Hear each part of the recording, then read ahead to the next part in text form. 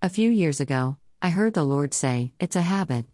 I then heard, "It's become a habit for people to say I have this, and I have that, it's time to kick it." I was then blessed with a vision. It was a rock with a string tied to it. Just like David slew Goliath with one stone, the Lord says we can do the same. The difference between the stone David had and the stone many others have, is that he released his stone. Many others hold on to theirs, not truly letting go. That's the meaning of the string being tied to the stone. They throw the stone, saying they let go of the giants in their life, but then they use the string to pull the stone back.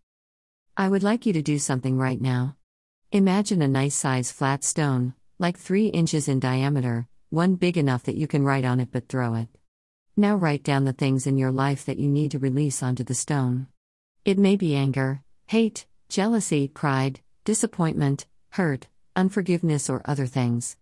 It could be words that you speak, like saying, "My parents had it, so do I." Maybe it's a constant confession that your life will always be like this or that. Maybe you have the "if only," like, "If only I had done this or that."